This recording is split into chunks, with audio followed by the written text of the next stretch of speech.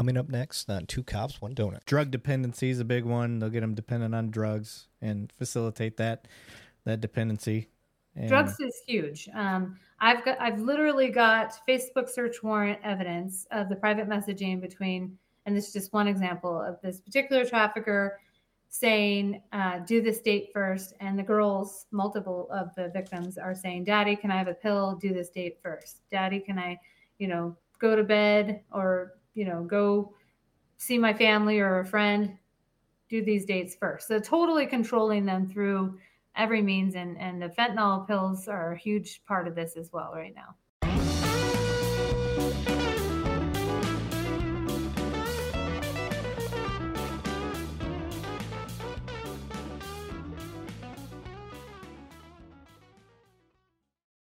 all right, welcome back. Two Cops, One Donut. I'm your host, Eric Levine. And with me today, I have retired detective Heidi Chance. How are you doing, ma'am? Very good.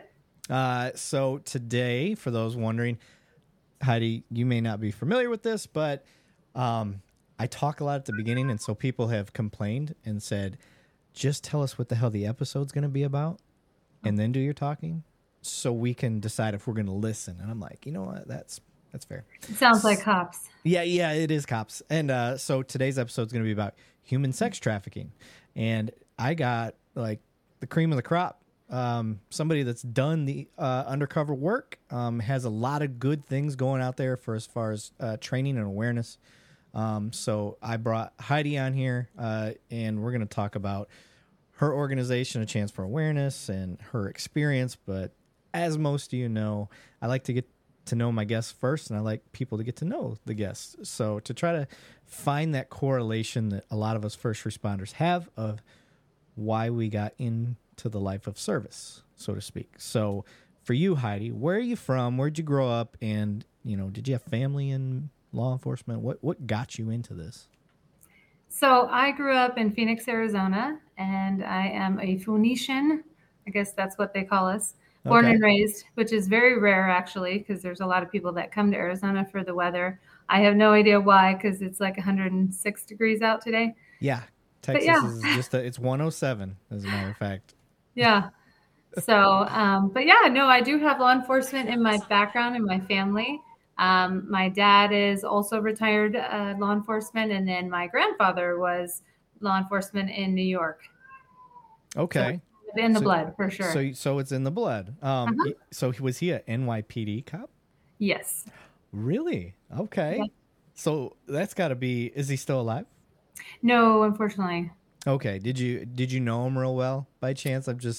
I knew him when he moved out to Arizona for health reasons, so he had already retired from NYPD. But I've heard stories.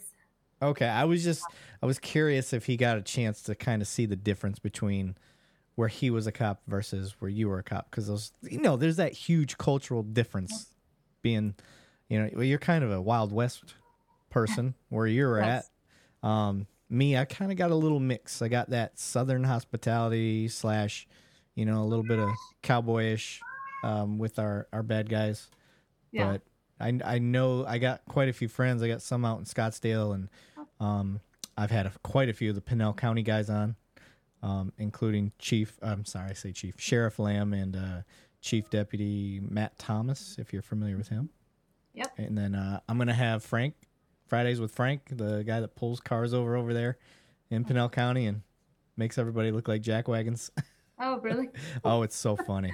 It's like a funny version of Cops is really what it is. But they put all that stuff out there themselves, which is this is kind of why I got the podcast going, is because I don't feel like we can get our message out there as much as we want and in control of it, so to speak. So you're doing it. You saw it. You saw that we need to control our narratives and stuff like that. So you obviously saw the human sex trafficking thing being an issue, but we'll get to that. So, yeah.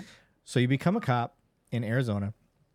Got some family that's police officers. Now, did you always know? Did you have that? So I had disease or trait of being in the right place at the right time. Okay. I think that's one of those things. So I actually thought I was going to go in the Air Force. So I even switched high schools to do junior ROTC. Okay. And I thought I was going to be security police officer in the Air Force because I was waiting to be 21. But uniquely, right after graduating high school, I actually started the hiring process for Phoenix Police Department for a new position that they had called cadet trainee. And so it was a civilian position for individuals between 18 and 21 and trying to get them in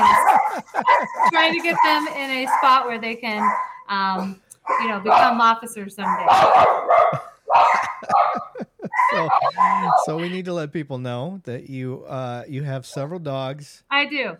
And they may or may not partake in this podcast today. Yes. And for those that know me, I don't like to edit anything out if I don't have to. So I think having the dogs in there is fun and natural, and we're gonna leave them We in all there. have pets. Yes, we do. And they don't cooperate sometimes. I mean, I have real full-size dogs. You have little half dogs. Yeah. What are their names? I've got 3 dogs. So we have Callie, we have Lola, and we have Cash. And Cash is with a K, and he is one that I just recently got in November. I did not have an opportunity to name him, but he has a sibling who is my stepdaughter's dog, and his name is Nash. So Nash and Cash. Oh, I was hoping it was money. Cash money. That would be good. Yeah. All right. So you go through the cadet program. You become basically civilianized version of a cop, and that gives you the bug, and you just roll with it.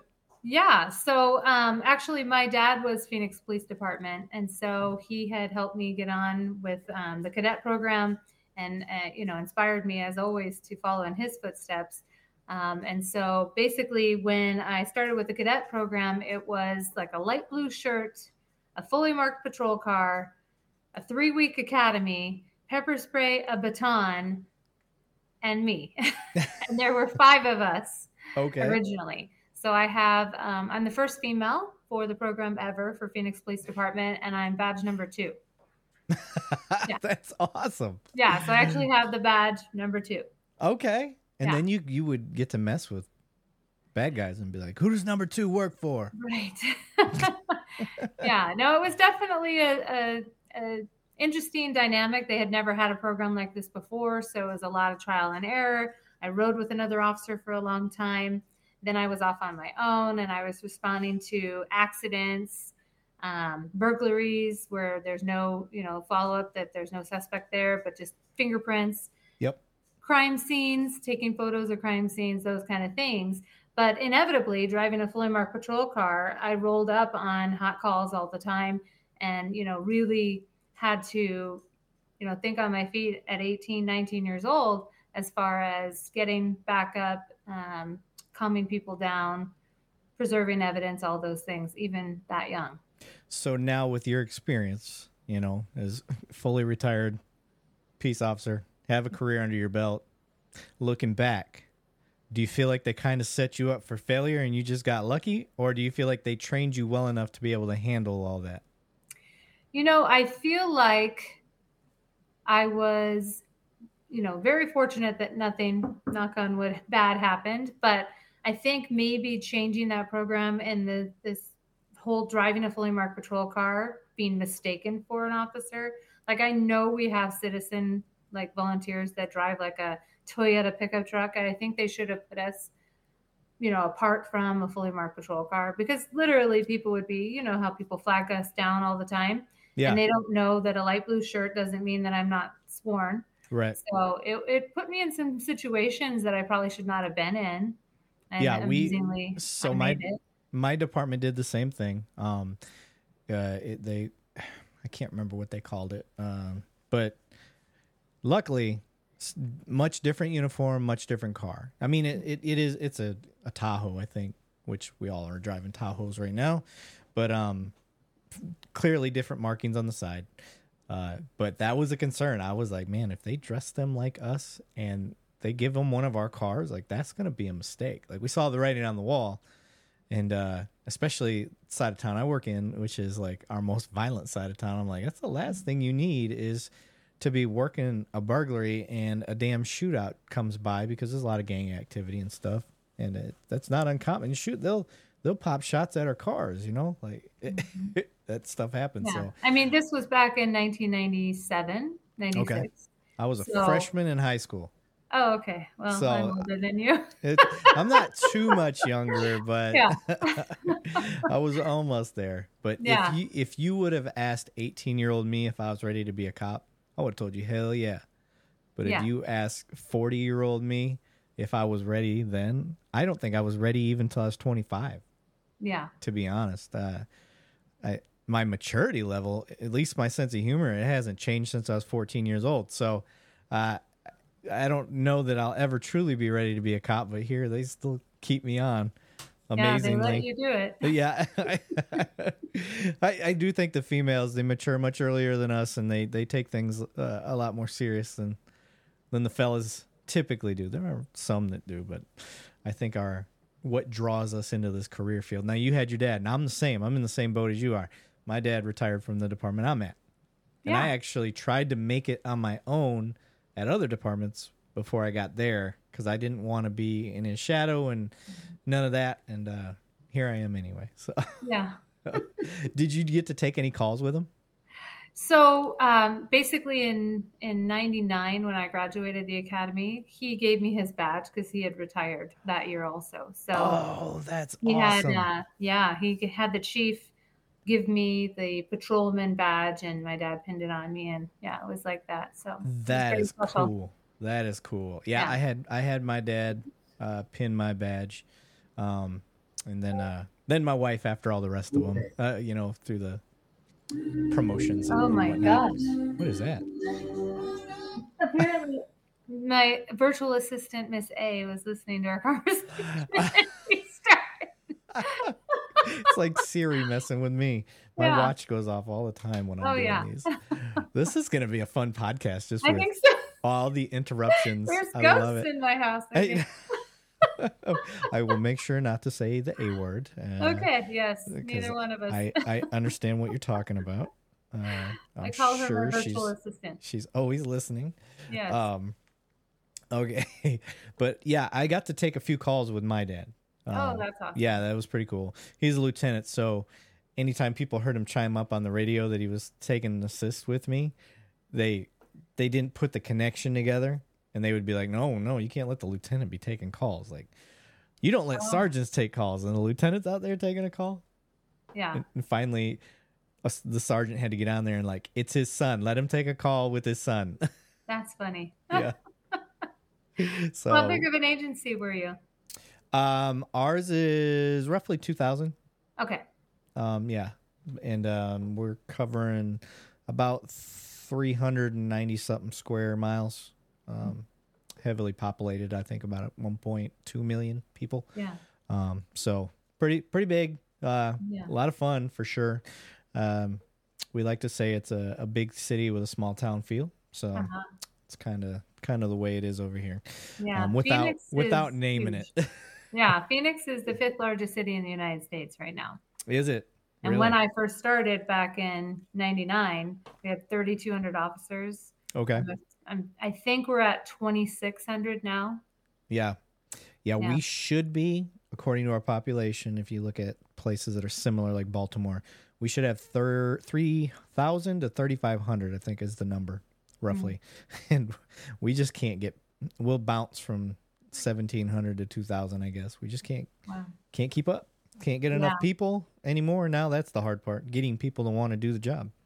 So and definitely. As you know, the human trafficking side in my neck of the woods, and your neck of the woods over in Arizona, this is bad because we're right by the border. But okay, so you get into the police work. How long did it take you? Because I want to jump into your specialty. We're about 15 minutes in. I think it's a good time to transition. So you get a little taste for everything, being in patrol and whatnot.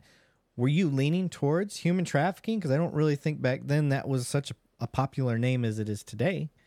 But what were you leaning towards? I didn't know. I knew, obviously, that I I wanted to move around the department, and I probably should have moved around a lot more than I did. But once I got to the human trafficking unit, I actually spent almost 14 years there. But I spent, in my years in patrol in one precinct, I was patrol, SRO, community action officer, all of those kind of things in the one precinct. And so when I was a community action officer, I'm sorry, not community action, a school resource officer, that's when I learned more about trafficking. The unit was called Vice back then. So Yep. Vice was, misdemeanor prostitution, a little bit of undercover work. It was separate from the drug guys. We have our own drug enforcement bureau portion of Phoenix Police Department. So they have their undercover. So it was really just prostitution, but it didn't really evolve into what it is today until later. But I started doing like temporary shadows with them based on, my time as a school resource officer. I would get the patrol car keys, go to the school, end my shift, return the patrol car. And one day going in, I saw this girl that was in the juvenile holding area that I knew when she was in 7th and 8th grade. And she's still a juvenile, but a little older at that day. And she was in trouble. I was like, why are you here?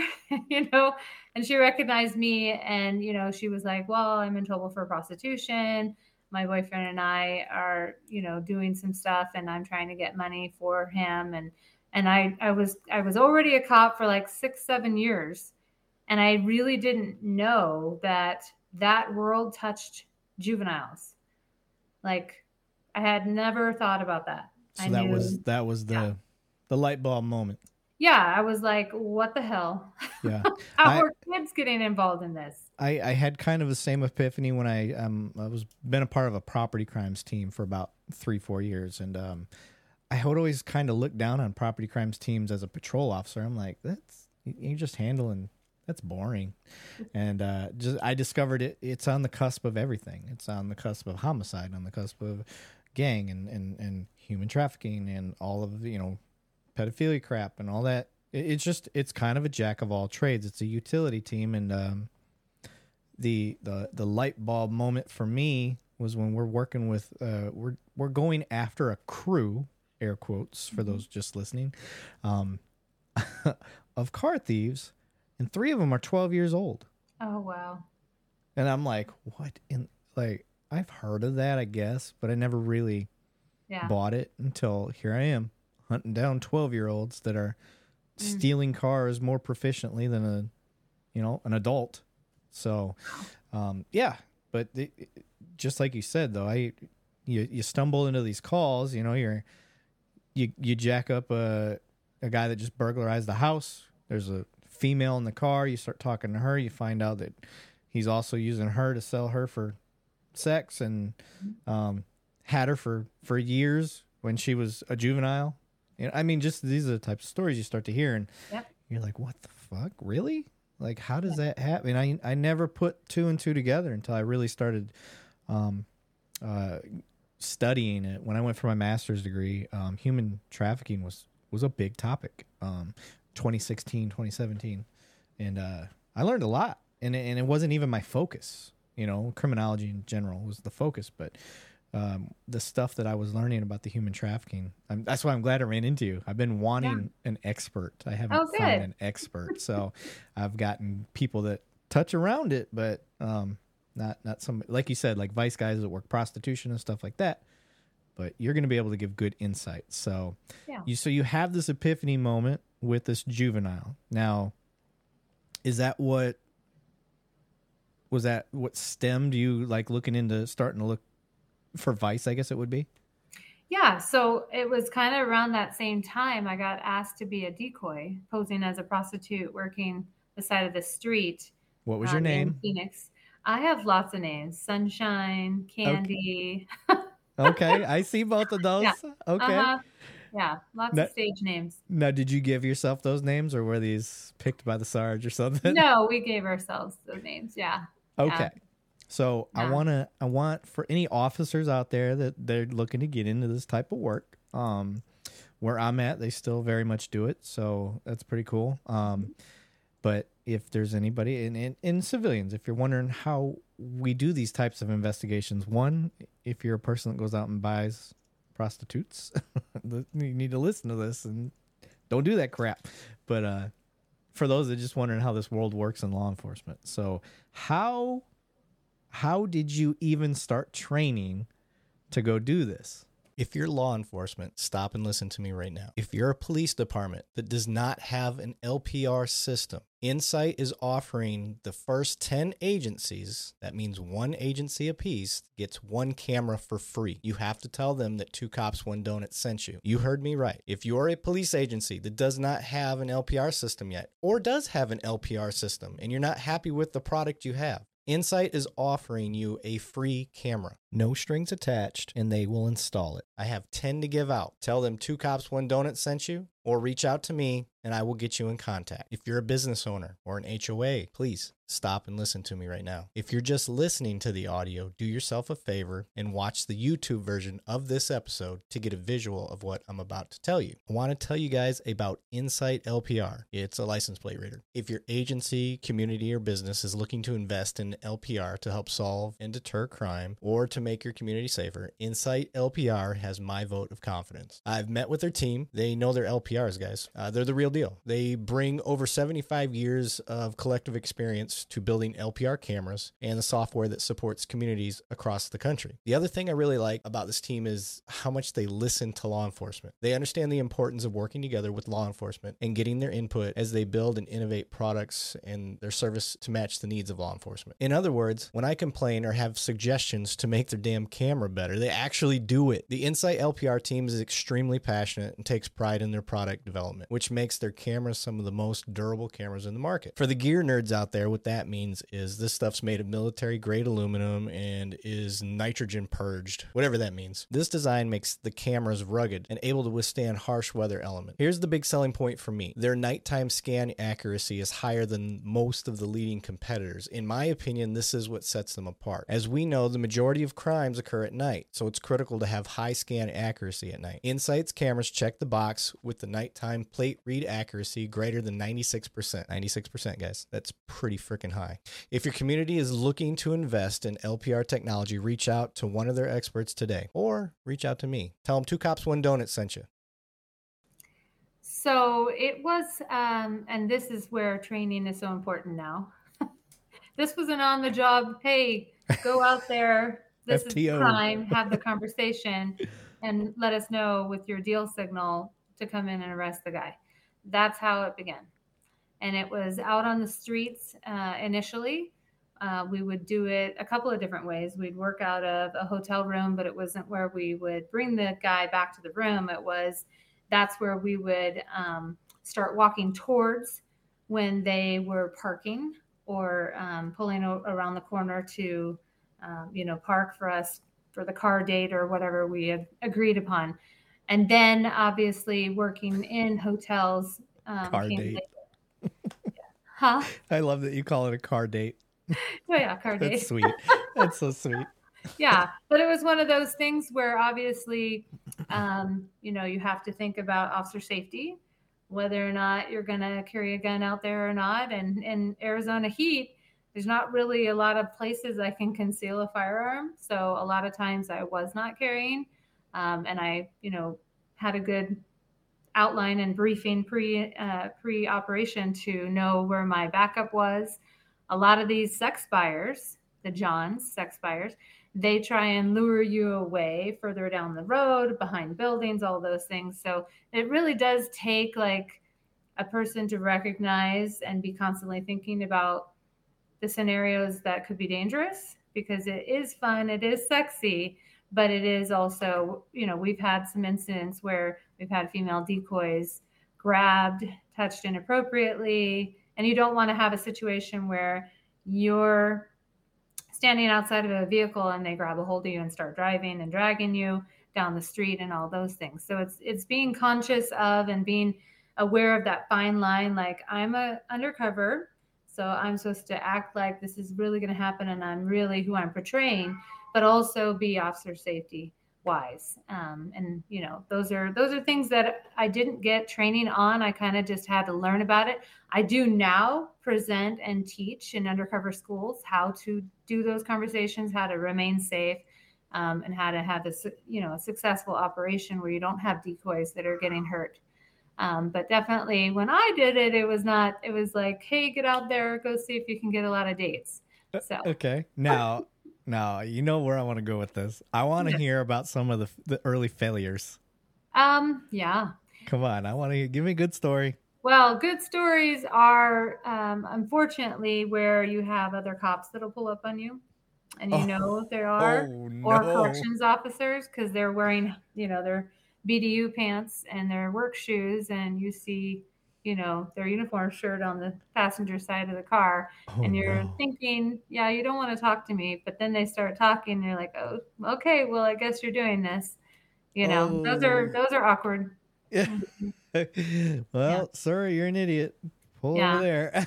I can tell you that the very first time I ever even walked up to a car, the guy was already masturbating himself, and I told him, "You started the party without me." That's wonderful. I know. I'm like, okay. What do you say?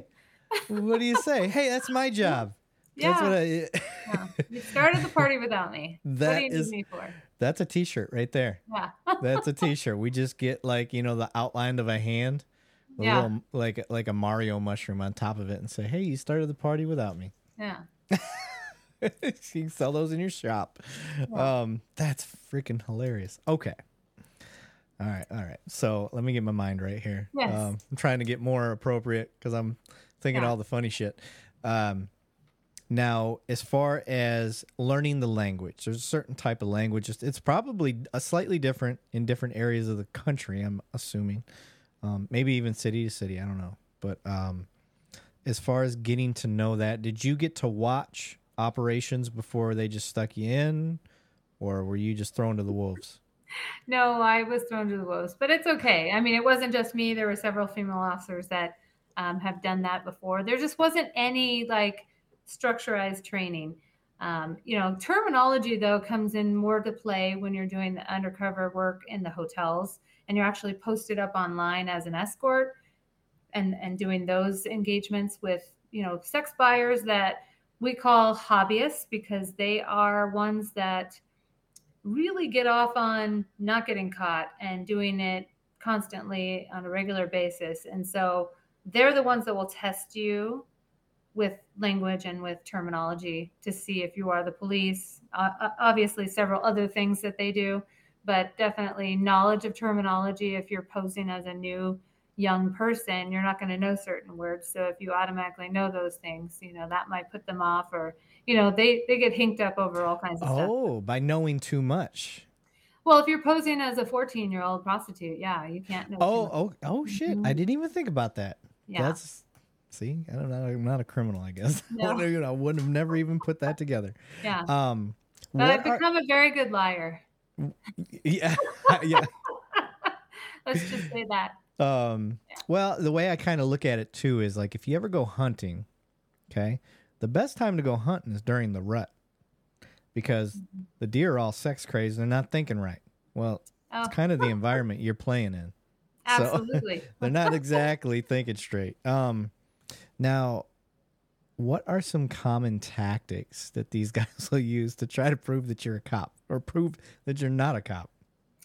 Well, without giving too much away, because I don't know who all the audience would be outside of law enforcement, but definitely there are things that they do. There are forums out there where they will post up, she touched her hair. It's the police.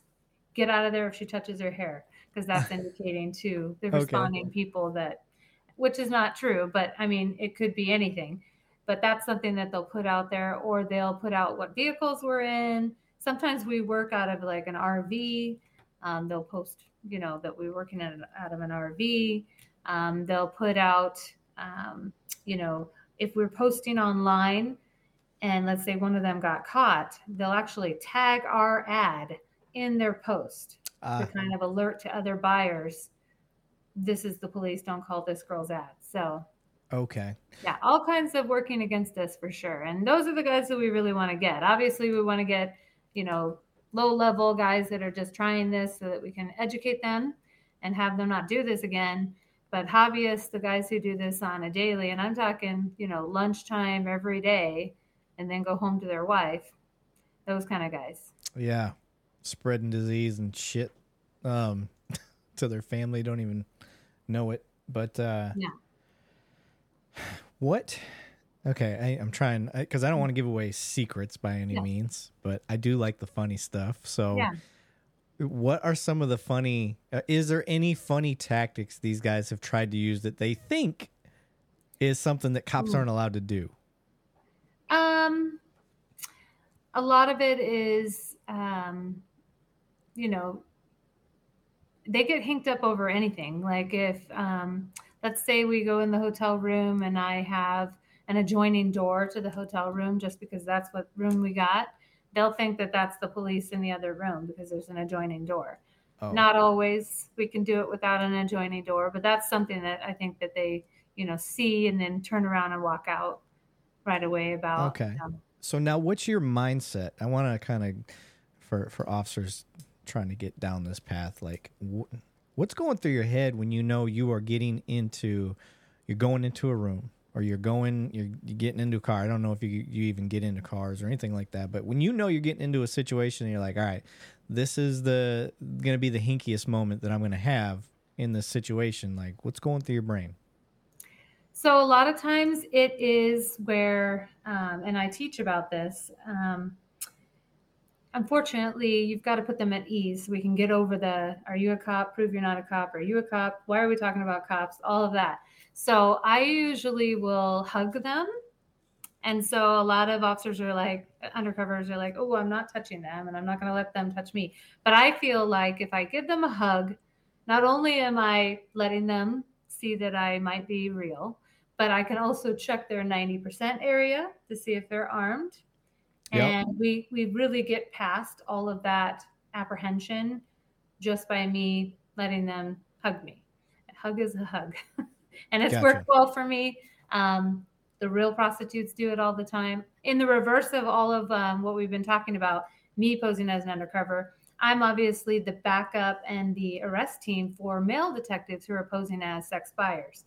And so that's where a lot of, you know, me getting to see the actual exploited real victims come in and engage with our undercovers. So I'm seeing their demeanor. I'm seeing how they run their show and how they tell if it's the police or not and all of those things. So it's on the job training as far as that goes, unless you have an actual undercover school and a person who can instruct about undercover work and that kind of, you know, training. Okay. It's a sticky situation. Yeah. I hope not. Yeah. And when you're doing this, obviously technology's changed a lot. I actually just had this conversation with my last guest. I don't know how we got on it. We were talking about microphones, and now, like the having a wire, the old school, like everything's a wire now. Your AirPods are a wire, your phone's a wire, everything's a wire. So you don't have to worry about that as much anymore, do you? No. I can tell you one story from a long time ago because we don't do it anymore. But we had the little cigarette pack, Marlboro cigarette. Oh, the old microphone. And it had a 9-volt battery in it. And a lot of times we would be out there with the cigarette pack. But sometimes we would just take the portion of the recording device and put it in wherever. And a lot of times it would heat up, and I think I almost got burned a couple of times. Besides the heat and, you know, you know, being out in the heat, I'm getting burned in my in my shirt area because of the bug. Right. Yeah. Now, while you guys you're getting into this world, you obviously start honing your craft and becoming successful because you kept going. If you failed a lot, I'm sure they would have booted you right out of the unit. So you get good at this. And what did you start? What was your takeaway? What were you starting to notice with the world of sex trafficking? I'm sorry, we won't say sex trafficking yet, but in prostitution. All right. So in the early stages, because I went there in 2007, 2008, I went there for 6 months. I had, been assigned to a squad. I was on a temporary assignment with the hopes of being there, assigned there permanently. And then all of a sudden, they eliminated that squad, and I got sent back to patrol, and I had to test a second time to the position. Once I got there full time, it was January of 2009. And what I noticed then is that the focus was mostly on arresting prostitutes. And that's, where we were at. Even though we knew about traffickers, we knew about buyers, Backpage was blowing up, all of those things. It wasn't until a case, and this happened like right about the right time that I was transferring there for real, with a girl she was held in a dog crate at an apartment, a runaway juvenile. She was trafficked by an 18 and 19-year-old, male and female. And, mother knew she was at that apartment. Other people had seen her there. Patrol responded there multiple times trying to do a search for her. They didn't find her because these people had like a built-up waterbed type of bed situation, and she was literally in the bed during times that she wasn't held in the dog crate. But when the police came to look, and finally they were able to find her, and and she talked about her exploitation. So that really started the focus being on traffickers more than just these undercover misdemeanor operations and going after traffickers. And that's where I changed my focus. And I've had a lot of cases that I've put traffickers in prison for hundreds of years. And I'm super proud of the career that I've had. My best prosecution is 40 years. So you got me blown out. Almost 500, 493.5. Dang, yeah. I'm one person. One person. That's amazing. That's awesome. I would have that on my wall somewhere. Yeah. Now, can you give people kind of a definition of what is human trafficking, sex trafficking, and how that's different than just prostitution? So human trafficking, human smuggling, those words get confused. So human smuggling, if you think about that, and that's, we're near the border. I know you've had guests on talking about the border and the trafficking that's going on with that. Human smuggling is a crime against the border, whereas human trafficking is a crime against a person. And that trafficking can be through forced labor or forced sex. And so for us to prove a crime of human trafficking, and I come from the perspective of mostly sex trafficking, we haven't really had a lot of labor trafficking cases come to our attention, not that it's not happening. We have a situation where these victims of labor trafficking don't realize that they're victims. They're making more money here in the United States than they are in their other country. And so they don't come forward because they don't know that they're a victim. Whereas sex trafficking, we do have victims that come forward, and we do contact them through those prostitution contacts. And really what it is the evolution of and our understanding of sex trafficking. We're recognizing that people are being exploited out there. They're not there under their own free will. They're actually not free to leave, even though they may be walking down the side of the road with a phone in their hand. They're not free to leave. And we have some repair to do as far as our relationship with those exploited victims, because they literally have been told by their trafficker, the police are just going to arrest you. And that's exactly what we were doing before. And so we're trying to change that now, as far as, obviously there are some individuals that are out there working independent and committing that crime without the direction or exploitation of another person. But there are individuals that are definitely being exploited. And so deciphering through that is what we do on a daily basis. Now, I got a kind of a two-parter here. Yeah. There's going to be people, civilians especially, that are going to hear that and they'll be like, do they not have a family they can go to? Like, how can they be walking freely and they don't just get away? So let's go down that path. I know the answer, but I would like to hear from you. Yeah. And so that's where since retiring, and we didn't even get through my career, but I retired in October of 2021 after almost 14 years in the human exploitation and trafficking unit. That's where I see the power of awareness. I see me presenting about trafficking, what the indicators are, what trafficking is, how victims become vulnerable, what traffickers do to recruit and groom and keep these victims exploited, and then sex buyers and their part in this entire situation, creating the demand for this problem. That is what I present on and speak on.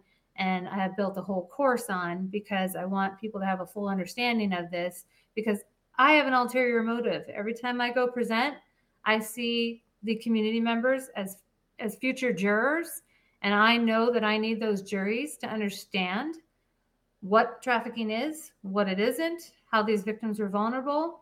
Because when I have them on my case and I want them to deliver a guilty verdict, they're going to need to understand all of the parameters and dynamics of the life and of sex trafficking victims. And, it is a huge burden to be a juror, and I understand that. That trial that I went through with the almost 500-year sentence, that was a 7-month-long trial. I testified 11 times. But the jury understood and learned through the use of expert witness testimony, and obviously the victims that came to testify, what sex trafficking is and what that victim's going to have to live with for the rest of their life. And so that's my ulterior motive for my awareness mission and everything that I'm doing now. Beautiful. I hope hopefully I'm able to help you get that message out there. So, yeah. What is the typical living environment for your person that's being human trafficked? So part of that recruitment and grooming is to get the victim away from their family, away from the familiar. And so isolation is huge for a trafficker, to isolate their victim. They're constantly traveling. They're very transient. They're from, hotel to hotel, city to city, state to state. One, because they don't want to get caught by the police. And then two, because they want their victim to be so dependent on them that when they're in one place too long and they start to get to know, like, the hotel desk clerk or, the custodial person at the hotel, the trafficker is going to uproot them again, because they don't want that person, a normal person, to talk to them about getting out and leaving their trafficker. And so that's part of keeping them constantly mobile, is the isolation. Okay. And then I know drug dependency is a big one. They'll get them dependent on drugs and facilitate that dependency. And drugs is huge. I've literally got Facebook search warrant evidence of the private messaging between, and this is just one example of this particular trafficker saying, do this date first. And the girls, multiple of the victims, are saying, Daddy, can I have a pill? Do this date first. Daddy, can I, go to bed, or, go see my family or a friend? Do these dates first. So totally controlling them through every means. And the fentanyl pills are a huge part of this as well right now. Yeah, fentanyl is, man, that is a scary, scary drug. And I've had Chris Foreman out of Washington. He runs, he's the president for the narcotics group up over in that state, and pretty big name in the narc world. And we kind of went down that rabbit hole about fentanyl. Derek Maltz is another one that's got a big, he's a federal agent that's pushing the awareness on fentanyl. But I was going to say the fact that that is in pharmaceuticals now. They're pill pressing and hiding and putting fentanyl in everyday pills that people would normally have. And that's the scary part to me. Yeah. Well, also laced with other things like tranquilizer and all this other stuff. Yeah. Very dangerous. Yeah. So just in that, because you get these kids that are out there and they think they're taking, a Xanax, which is a pretty common pill, and it's got fentanyl in it. And if you're not a drug user that's used to that type of dope anyway, just a little bit's gonna kill you, or get you pretty damn close. So yeah, fentanyl is a big thing. But man, that is crazy. Just even having the evidence that they're talking back and forth, and you see the writing on the wall right there. And this is where civilians are going to look at that and they'll be like, why can't, I don't understand why they can't get out of that. Well, So yeah, I didn't really talk about the grooming process, but part of that process is um, learning everything that they can about their victim, where their parents work, what kind of cars they drive, where their siblings go to school, how old are they, what are their name. And for a victim, you're thinking this person's interested in you and like a relationship type thing. And then they flip the script on you and then they have all this information about you to threaten you with it. And those threats are very real. The whole time, the one thing that I try and impress upon people is that a trafficker or a pimp, one and the same person, same word, just two different ways to say it, is the most reliable person you will ever meet. If they say they're going to beat your ass, they're going to beat your ass. If they say they're going to take you to your parents' house and point a gun at their house, and depending on their mood right then, they might shoot at your parents' house. They're going to get you in the car. They're going to pull the gun out, and they're going to point it at your parents' house. They have to have these victims believe that what they say is going to happen because they don't have anything else. And that's part of the control as well as the isolation. Those threats are very real. And that's why these victims are walking down the side of the road with a phone in their hand.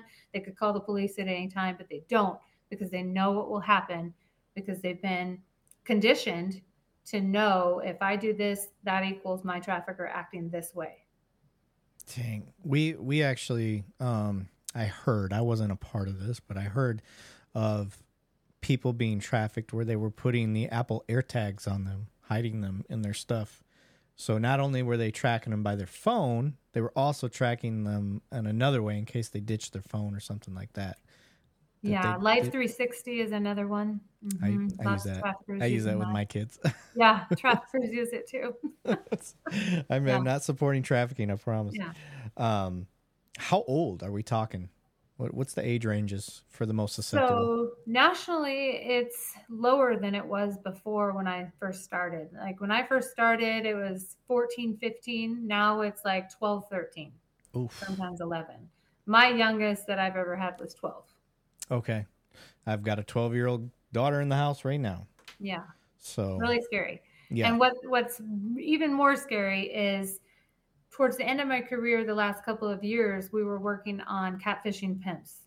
And so I created undercover personas on Facebook, Instagram, Snapchat, Twitter, Bumble, Plenty of Fish, Moco Space, all of these undercover personas so that we could engage with traffickers, have them recruit us instead of a live, real person.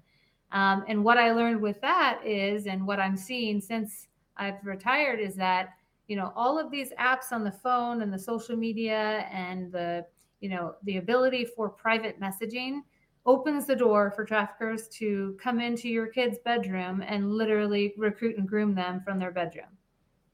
That's what's going on right now, especially with kids who have open to the public profiles and they think they're going to be Instagram famous. If they leave it open, they can get all the followers and make a bunch of money like they see on YouTube. That's an open door to predators, to sex buyers, and traffickers.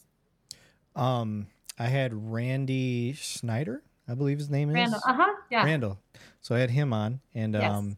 We kind of touched on that because our episode was about his specialty and specifically children.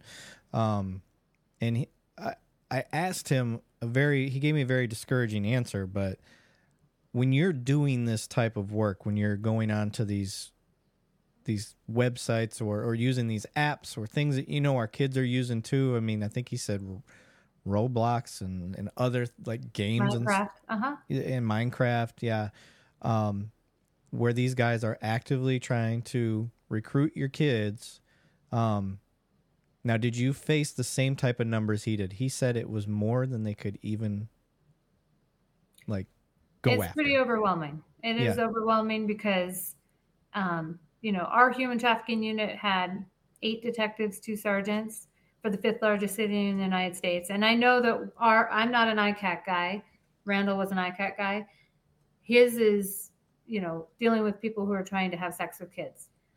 I'm dealing with people who are trying to prostitute and sexually exploit kids in a little bit of a different way. And so my experience is from that. But, right. Both of us can honestly say that we're absolutely overwhelmed.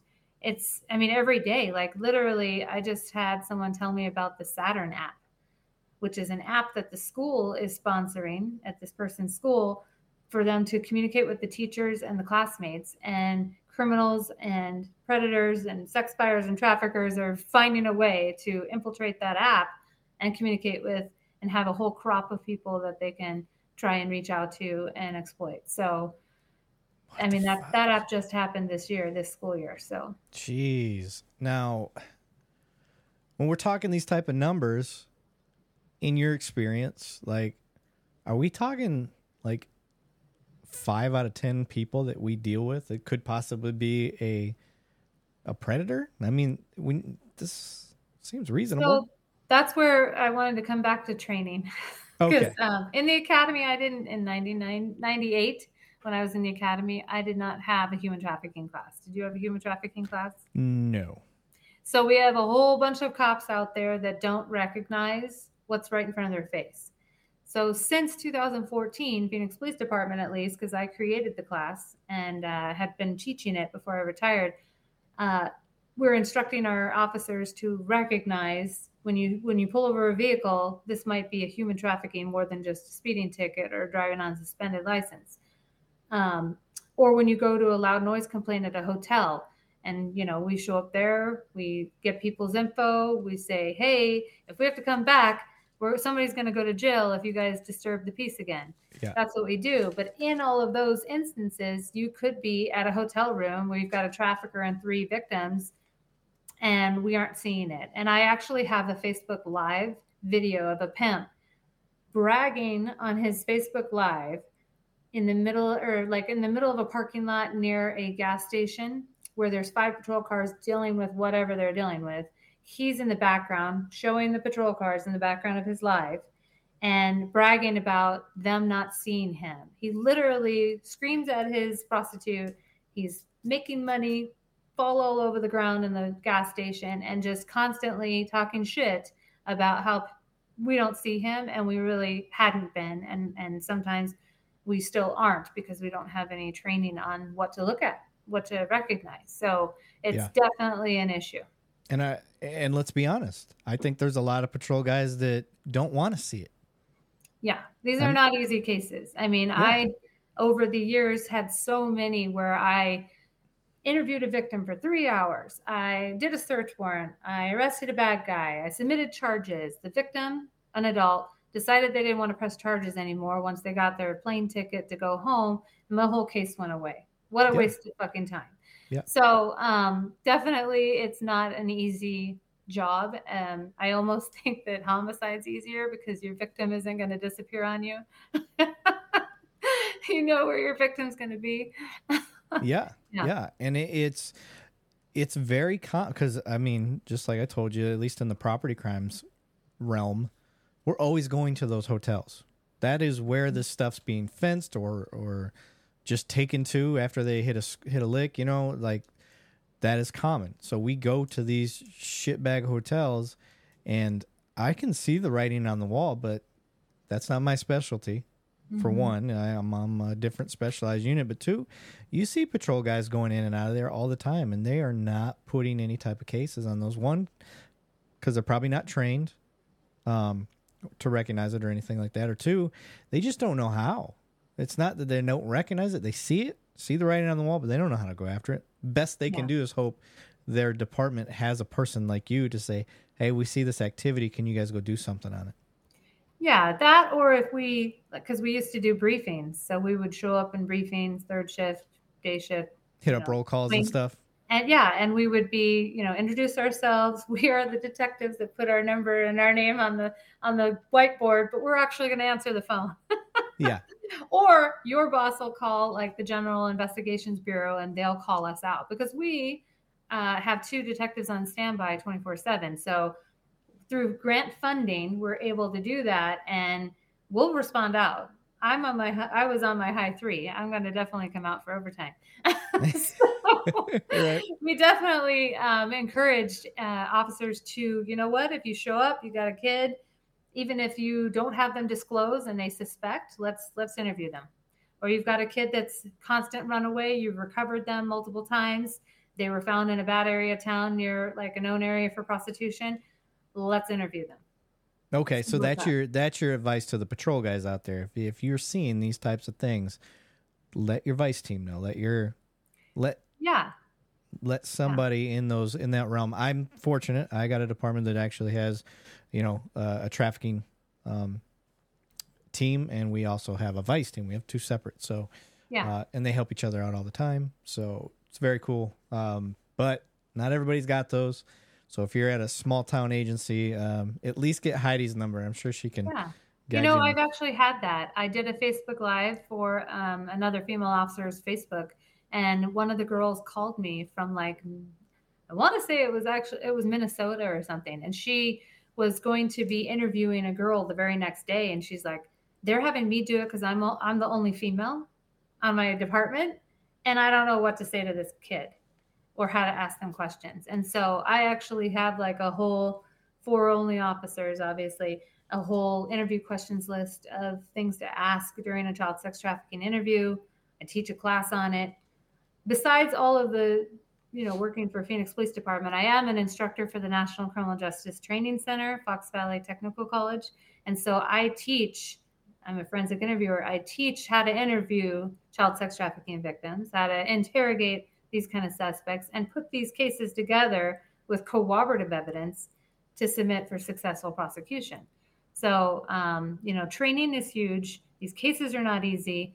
You got to have, put in some effort. And even patrol guys, you can call a detective and they'll do it. All you'll have to do is transport the victim for us, or maybe stand by at the hotel so our evidence doesn't get stolen.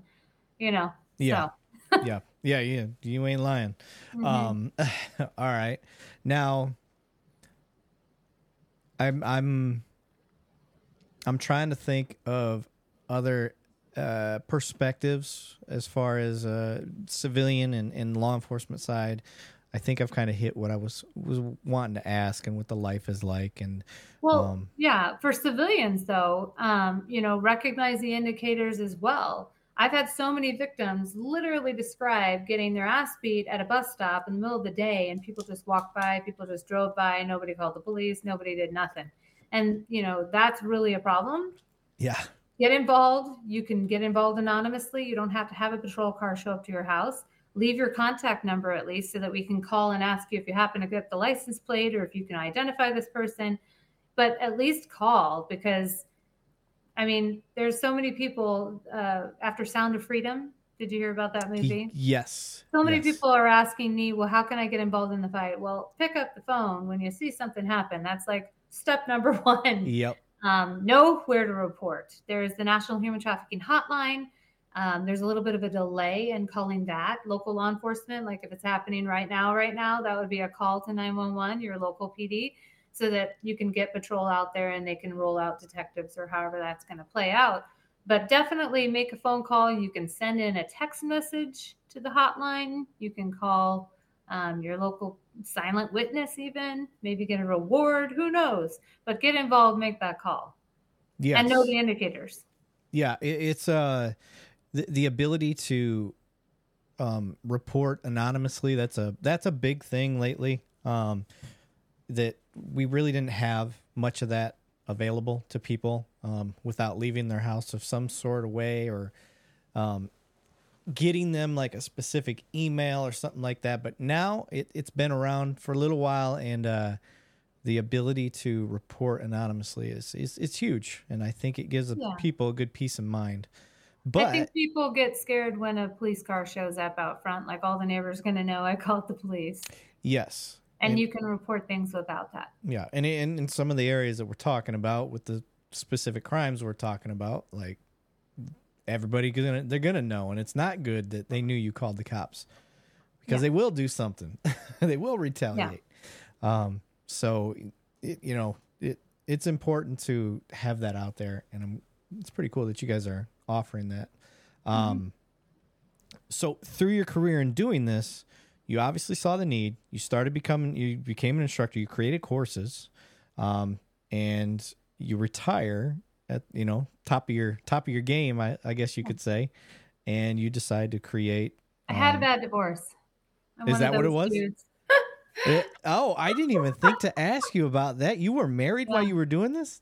Oh yeah, 19 years. Yeah, Oh shit.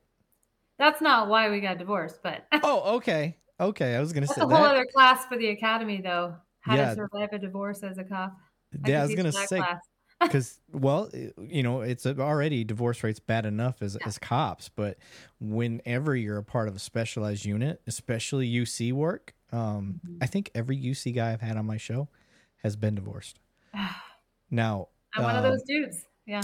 yeah, my one of my buddies I work with, he was deep undercover narcotics, Aryan Brotherhood crap, and he got divorced. And then when he got out of, I think he did it like 10 years, but when he got out of that and went back into regular police work and stuff and slowly became himself again, got back with his ex-wife and they're married again. Oh wow. Yeah, had a baby. Yeah, And that's not so, going to happen for me. yep. Sorry. Uh, Yeah. um, but yeah, But that yeah, it will. was that's why I retired. I would have been doing this longer. It's just I had to cut the head off the dragon because the more money or the longer I stayed, the more money he was going to make off of me. So, Okay, okay. I hear you. yeah. Strategy. That's a good strategy. I like it. Yeah. I Okay. regret it sometimes. I mean, I really loved what I was doing, and that's why I started my own consulting and training business after. Okay. Yeah. And let's get into that. What is your Sure. consulting? So I have my website, A Chance for Awareness.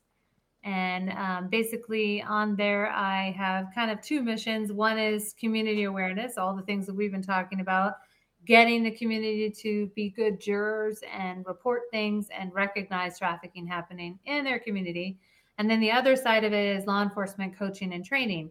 So I have traveled all over the United States, training law enforcement as far as undercover operations, interviewing child sex trafficking victims, all those things.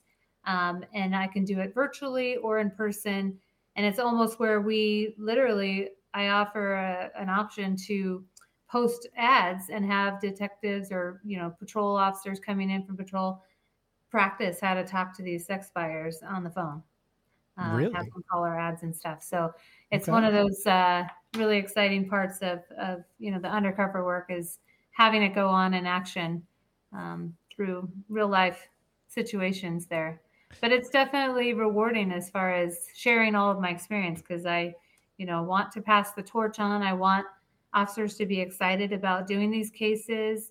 That's really the only way we're going to fight this problem if we all start doing proactive operations to target sex buyers and traffickers.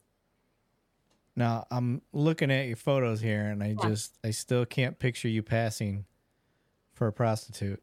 Oh, I changed up my appearance.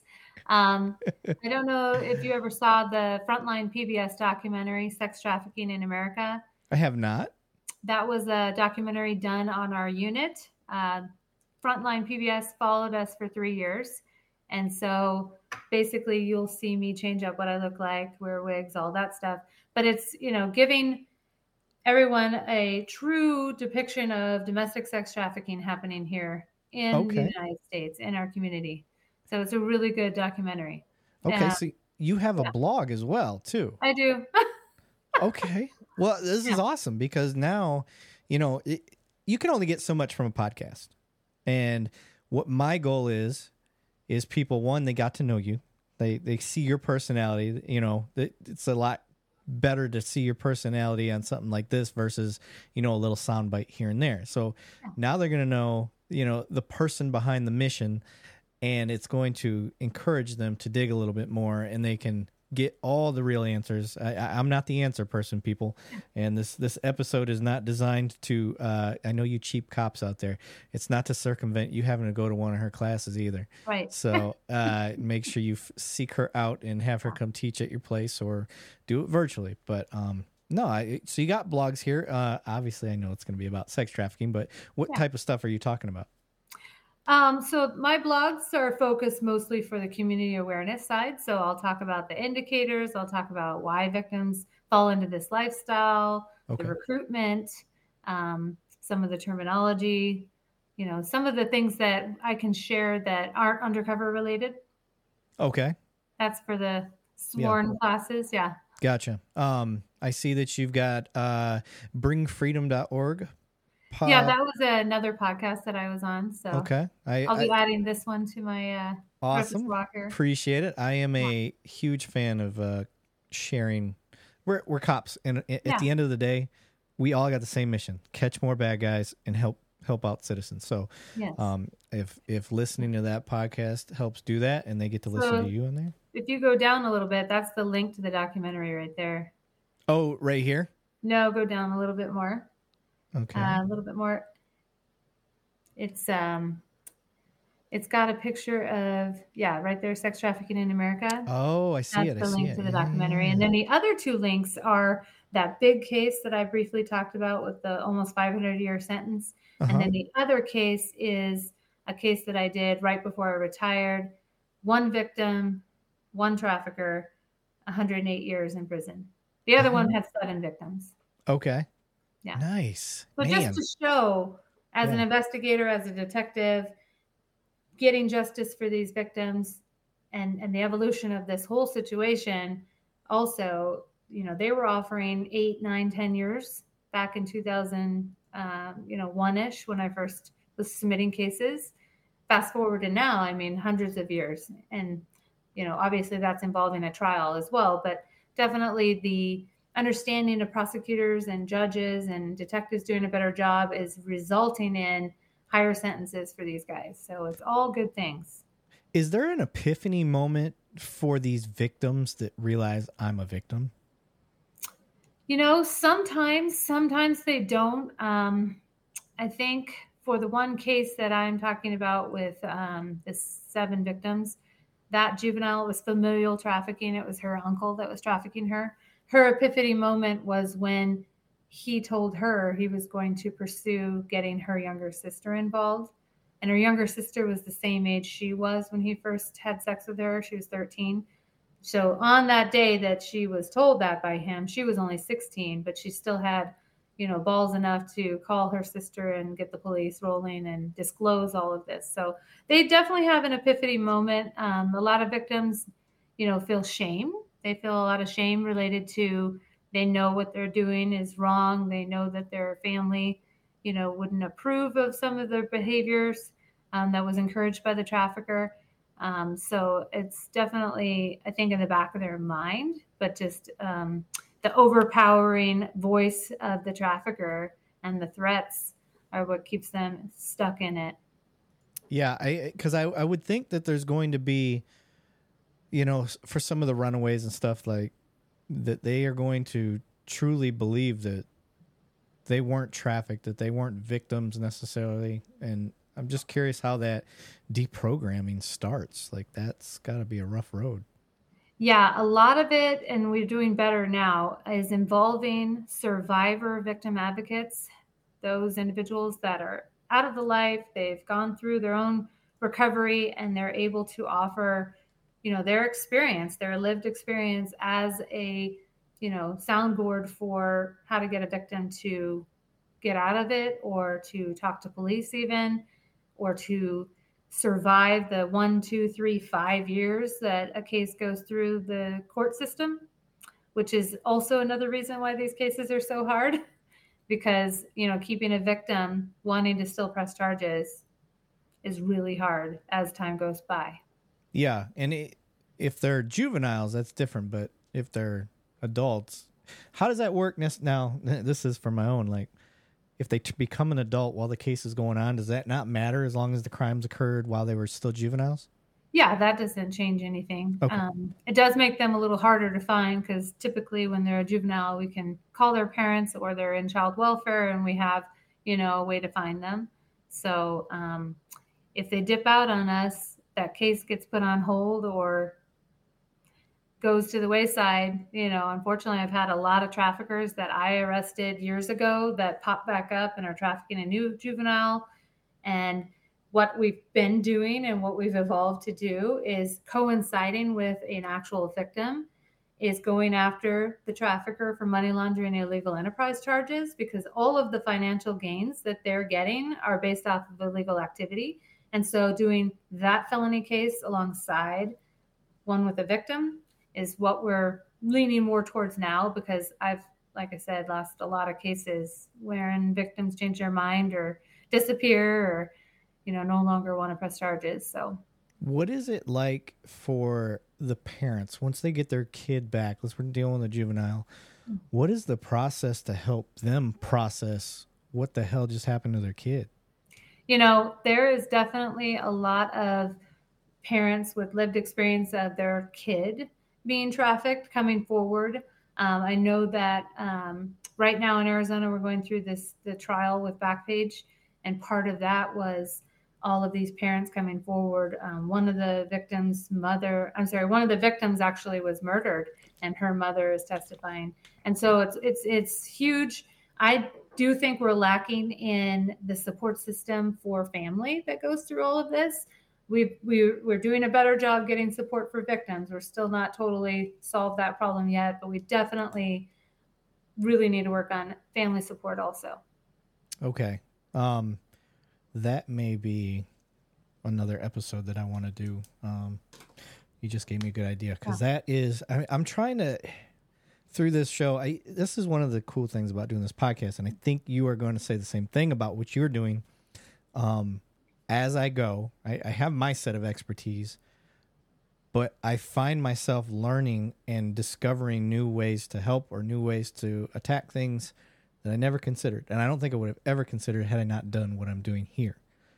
So families and like, that's not a topic I would have ever thought to cover. But while we were talking, I'm like, I'm a parent. I couldn't imagine what I would do when you bring my daughter to my front steps saying, we got your daughter back. She's she's safe and sound, but she's had hundreds of people have sex with her, like, and she's addicted to dope and all these things. Like, yeah. How do you begin to even tell that? Is that something you had to do personally? Like, explain this stuff? Well, I mean, a lot of times it is in that interview with the juvenile where they're like, are you going to tell my mom about what happened? And it's, one of those things where I kind of put it to them that everything's public record that we do. I'm not wanting to share details. I'm going to have to call your mom and tell her we've been talking, and give you back to her. But I'll let you tell her, what you feel you want to tell her. But I'm going to have to give her a gist of some kind to prepare her for what you need, whether you just had a SANE exam and now you have prescriptions to fill for STDs. We're going to have to talk about that with your mom. So it's where I think honesty in that interview and answering their questions. And that's another thing I teach on when I talk about interviewing these victims is being prepared for their questions that they're going to ask you. Yeah. Shit. I didn't even think about that. Yeah. I'm depressed now because now you got me thinking of my kids and I'm like, shit, I can't imagine. I cannot imagine going through that. And, cops' kids are some of the most susceptible to doing some bullshit, just like preachers' kids. Yes. I don't know what the deal is. Yes. As being a cop's kid myself, I did a lot of dumb shit when I was a kid. So, it's one of those things that I keep telling parents, and that's part of the community awareness side of this, is having these conversations early, putting tools in place. Like I'm an affiliate for Bark Technologies and for Gab Wireless. And those are two companies that developed phones that look like smartphones, touchscreen, all that, but they're actually controlled by the app and the device. And it'll notify parents if someone's trying to ask them to send nudie photos or talk to them inappropriately, or they download a new app, that wasn't approved by the parents. And I think having that tool, having the conversations, and having the expectation that, and the open door policy that we need to talk about the people you're talking to on a regular, and not being so, you guys go to your room, I'm going to watch TV or wind down from the day, and they're off in their room doing who knows what and getting encouraged by who knows who. Yeah. Yeah. I'm guilty of it myself, and I know better. And I've actually taken steps. My oldest, she's 14. Taking her 2 girls. Yeah, 2 girls. Yep. And I'm taking her to CACU, our Crimes Against Children unit, specifically the internet crimes, and just just gonna have her do a little, not interview, but tour, see what it's like. And it's one thing when you hear it from your dad, but it's totally different when you're hearing it from somebody else that does it on the daily and can explain it, a lot better than I'll be able to. So there's new movies coming out, like Wake Up. The Wake Up movie is coming out. I think it comes out August 23rd. That's another really good movie based on a true story of a girl that was trafficked as a juvenile. Our documentary, The Sound of Freedom, and Taken, and those types of movies are all good, but they kind of like give this perception that it's an abduction. And I really want people to understand that's like maybe 15% of how this happens. The other percent of how this happens is the coercion, the false promises, the grooming. Yeah, that brainwashing them. Yeah. It's a very long play manipulation that obviously works. And the money that's made is insane. What is a typical sex act? Like what are people what are these pimps making in a week, a year? So I typically say, I mean, I've never really had a pimp with more than $30K in cash. Maybe they have it, in bank accounts, cryptocurrency, all of that. Typically these domestic pimps that I've been describing and where my perspective comes from, they don't have a lot of money. They are blowing through that shit like nobody's business. They're renting Maserati. They're living like a pimp. Yeah. They're, flashy with their jewelry, their, Louis Vuitton shoes with the red bottoms, and they're showing all that on their social media to portray themselves as good, this perception of this amazing, successful pimp. But really, it's not been my experience that they have a lot of money because they blow through it so fast, but they definitely are making a lot of money. So if you have one pimp and they have a quota, and the quota is basically each of their victims, let's say they have 3 girls, has to make $1,000 a night before they can come back to the hotel room to shower, to eat, to change clothes, to change shoes even.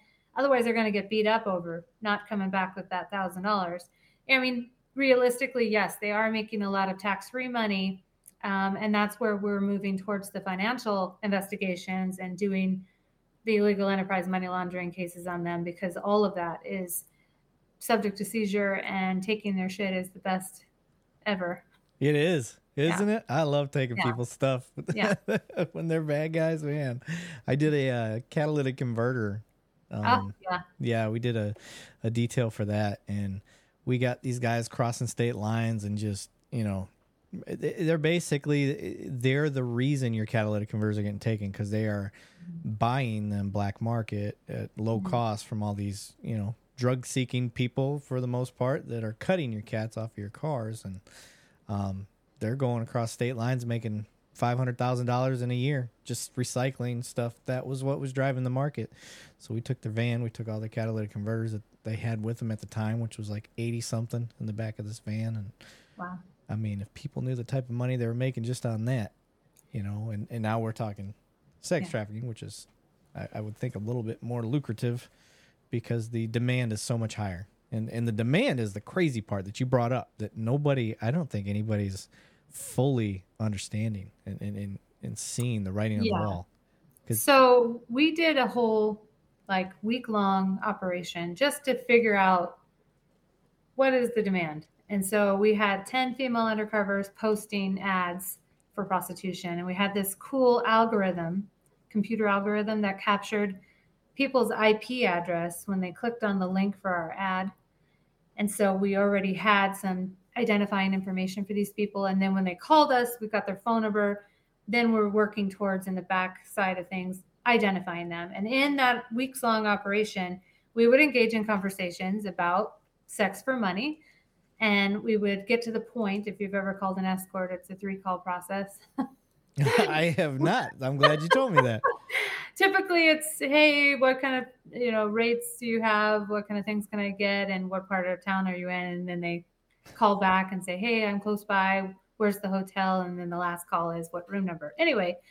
I would like to buy one sex, please. So basically it is in that week-long operation. And when we established the crime, the next call, when they called back for the room number, I've already sent them on the opposite side of town on purpose because I wanted them to waste their time and their gas. But they call and they say, I'm here. And I introduce myself as Detective Chance with the Phoenix Police Department, Human Trafficking Unit. We've captured your IP address, Bill. And I'd refer them as their real name to get that oh shit factor, like, holy shit, this really is the police. And in an attempt to give them a warning, and we only did it that 1 week. Like, we're not giving warnings for these guys, but this was just to do this operation to determine the numbers. And basically, we determined based off all of those parameters and clicking on our ads and during times and how often and all of those things, 100,000 men are buying sex in Arizona. In a week? Daily. Oh my God. Yeah. Daily? Yeah. In Arizona, the whole state. But it's one of those things where, we wanted to know how bad the problem was. And when people ask how bad is Arizona, there's ranking, but there's really not a way to put numbers to this whole thing unless you're doing operations like that and can, project based on this activity, this is what we're seeing. But for victims, people put out, there's 27 billion victims in the United States. We have no idea. We can't put a number because we don't have victims that come forward and tell us. We do usually have to go find them. And so there really isn't a way to put a number on how many victims. We know how many we've recovered, but there are so many more out there that we haven't. That's insane. Holy shit. That isn't, I wasn't ready for that. Yeah. Wasn't ready for that number. A lot. And so that's where this whole problem would be eliminated if we could stop the demand. Yeah. And that's part of my awareness too, is I talk about sex buyers. I talk about how they're not remorseful for what they're doing. I talk about how they don't recognize that they're contributing to this problem. I talk about, the consequences now and how it's getting worse for buyers, which rightfully so, it should be. And so part of that is a deterrent to attack the demand. And the other part that is, so the argument's going to be, it's a victimless crime. That's going to be the argument from people that either one, don't understand, or two, just like you said, that's the type of mentality these bad guys are taking, is that it's not hurting anybody. So yeah. What's your take on that? Well, I mean, just like we've already talked about, someone that's offered false promises, coerced or forced, which are the elements of human trafficking, sex trafficking, they are a victim. They are being exploited. They don't have the ability to give consent to what's happening to them knowledgeably. And, we need to have the public also recognize that as well, that they are victims. I mean, we're already behind. We're trying to repair that relationship, and we need victims to see that also. Yeah. What's the percentage that you would say is juveniles that are being victimized? I don't know what we could put a number to that because we don't know how many juveniles that. I mean, in your experience, like is the majority of the ones that you've dealt with juveniles, or? I can tell you that since COVID, there is a stat out there that there's been a 93% increase in child sex trafficking because of COVID, not because of the COVID disease, but because right. The parents that, had to go to work still and their kids are left home because the schools are closed and they're unattended and they're on their computers or their phones and predators just poured in. So that's where that number comes from. Okay. I would say that would be a good example of this problem magnified in the last couple of years. Okay. Well, you have opened my eyes up even more. I think I'm a pretty knowledgeable guy. I have an ear for a lot of this stuff, but between you and Randall Snyder, yeah, Jesus, depressing me. I gotta hold on to my kids tight at night. Yes, because it makes me nervous. Is there anything that you want to hit on? Anything we didn't cover that you would like to hit on? Yeah, just for, and we saw my website, for the general public, I do have that course that I created that talks through all of this as far as that evolution that I was hinting to and more about victim vulnerabilities, sex buyers, and then traffickers. And then I also touch on resources, indicators, how to report, where to report, and how to get involved. I think with Sound of Freedom and other documentaries coming out, I think it's a wonderful thing that human trafficking or sex trafficking is actually in people's minds.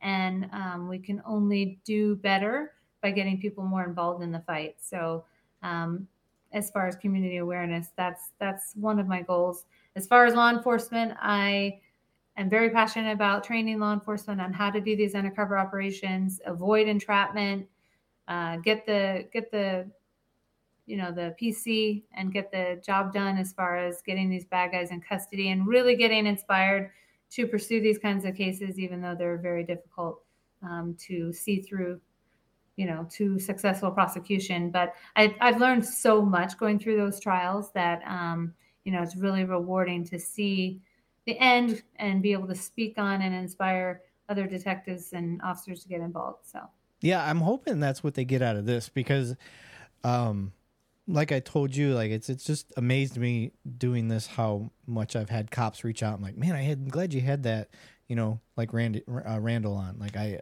was kind of wanting to get into that realm, and he made me want to do it even more now. And I would love to encourage other people that want to do that because I have no desire to want to do any of this. It definitely intimidates me. But you want the people that want to do this, so I'm hoping we inspire the right ones to go do this job. And you obviously are going to keep going around the country and stuff. Have you been involved with the Real-Time Crime Center Association at all? No, I would love to get involved with them. I know that they got a conference coming up. Yes, and so we've been having workshops and stuff, and one of the ones I think we're going to be touching on is I think human trafficking is part of that. It's not a main focus necessarily. It's just my info. Yeah. So, well, I'm a board member, so I definitely Nice. Very so good. I definitely want to get you in the door for that. Very, very easy to do. It's not hard, so I don't want to act like I'm a miracle worker. I presented at big, huge conferences like Shared Hope International. You going to be at the IACP this year? I have not spoken at that one yet. I did do a huge girl. That needs to be your thing. One. Yeah. Have you been to one? I haven't. Oh my God. Okay, so I went to my. I got a lot of chiefs that I've connected with on LinkedIn, though. Yes. So I went to my first one last year, and I had no clue. It is the place to be for exactly what you're doing. It's the place to be. So you will be able to network, and all those chiefs that you're friends with on LinkedIn, you'll be seeing up close and personal. And yeah, it's fun. It's a good time. But all right. I think I've got everything that I was looking to get. We hit what you wanted to hit. I appreciate you being on. Thank you very much. Wonderful. And if you ever need this platform for anything, you got a special 30-minute thing you want to do, a live, anything like that, my platform is your platform. All right. Because I love your mission. I love what you're doing. And I think it's great stuff. So I definitely want to help you. Thank you. I appreciate that. Anytime, ma'am. All right. As soon as this is done, just hang out for a second and we'll finish up. Thank you.